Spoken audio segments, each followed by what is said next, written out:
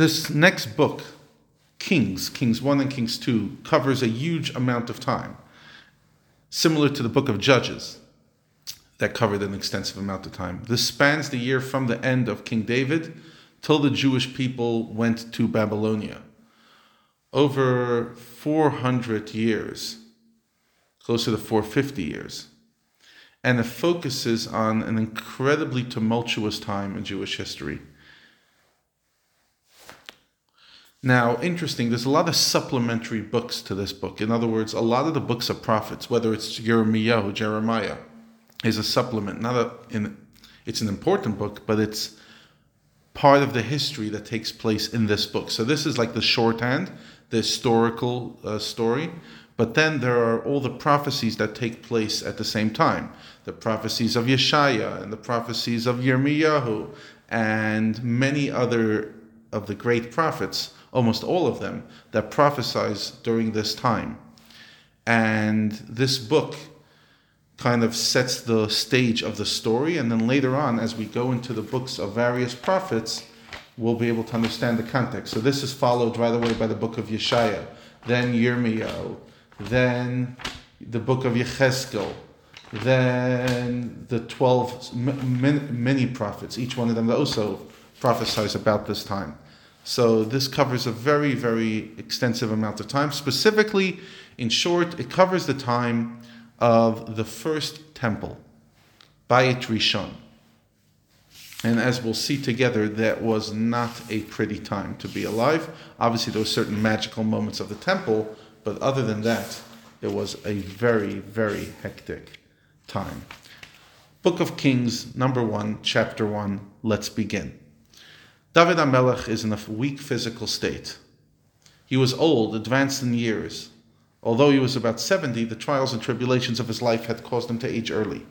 They covered him in garments, blankets, and quilts, but he would not be warmed.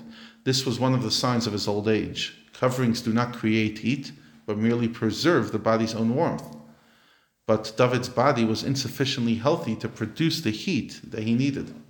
His servants said to him, "Have them seek for my lord the king a young virgin. She will stand before the king to serve him in official capacity, and she will be an attendant for him, taking care of his daily needs.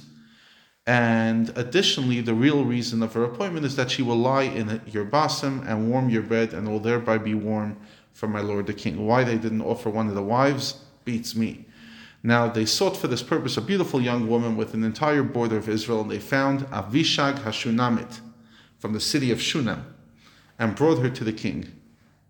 Although the beauty was not necessary for her task, David was way too old to be able to be with her, to consort with her.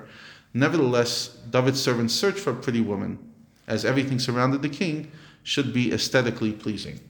The young woman was exceedingly beautiful, and she became an attendant. Some opinions say that the reason they chose a virgin is the belief that such a woman would be able to offer more warmth than others. God knows why. But the king was not intimate with her. In the meantime, Adonijah, son of David, from his wife Chagit. Oh, here continues the drama. He exalts himself, saying, "I will become king, as I'm the rightful heir to the throne." He provided for himself chariots, horsemen, and 50 men running before him to announce his arrival. Now, why was Adonijah suddenly assuming the trappings?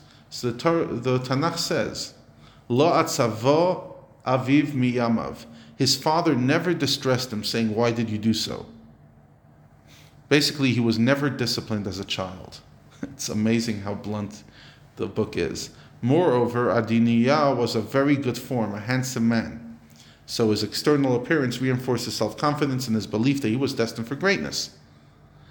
And the verse offers a final reason for his claim to the throne, that he was the full brother of Avshalom.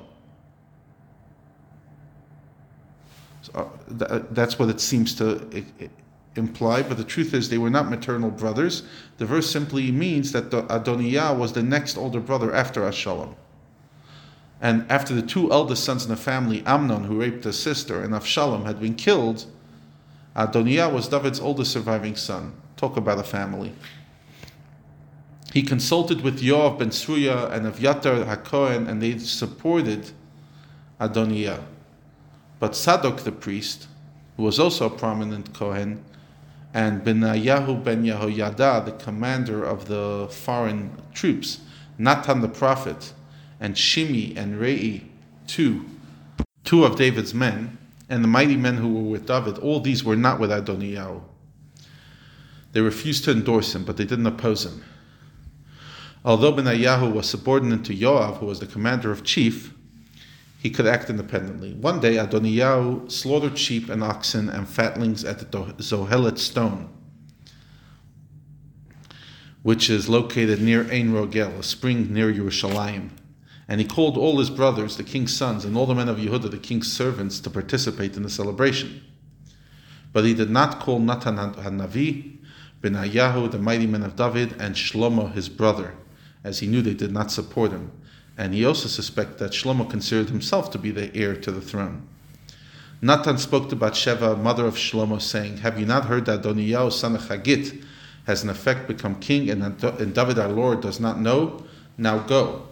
Let me please counsel you, and thereby you will save your life and the life of your son Shlomo."